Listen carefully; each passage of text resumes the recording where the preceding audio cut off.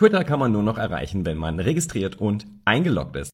Angeblich will Elon Musk damit verhindern, dass die Daten im Web gescraped werden. Allerdings verdichten sich auch die Anzeichen, dass die Serverkapazitäten einfach nicht mehr ausreichen. Denn auf vielen Websites und in Apps sind die Twitter-Integrationen nicht mehr zuverlässig. Und selbst die Nutzer, die $50.000 im Monat für den API-Zugang bezahlen, sind unzufrieden mit der Leistung und bekommen keinen Support. Shortcast Club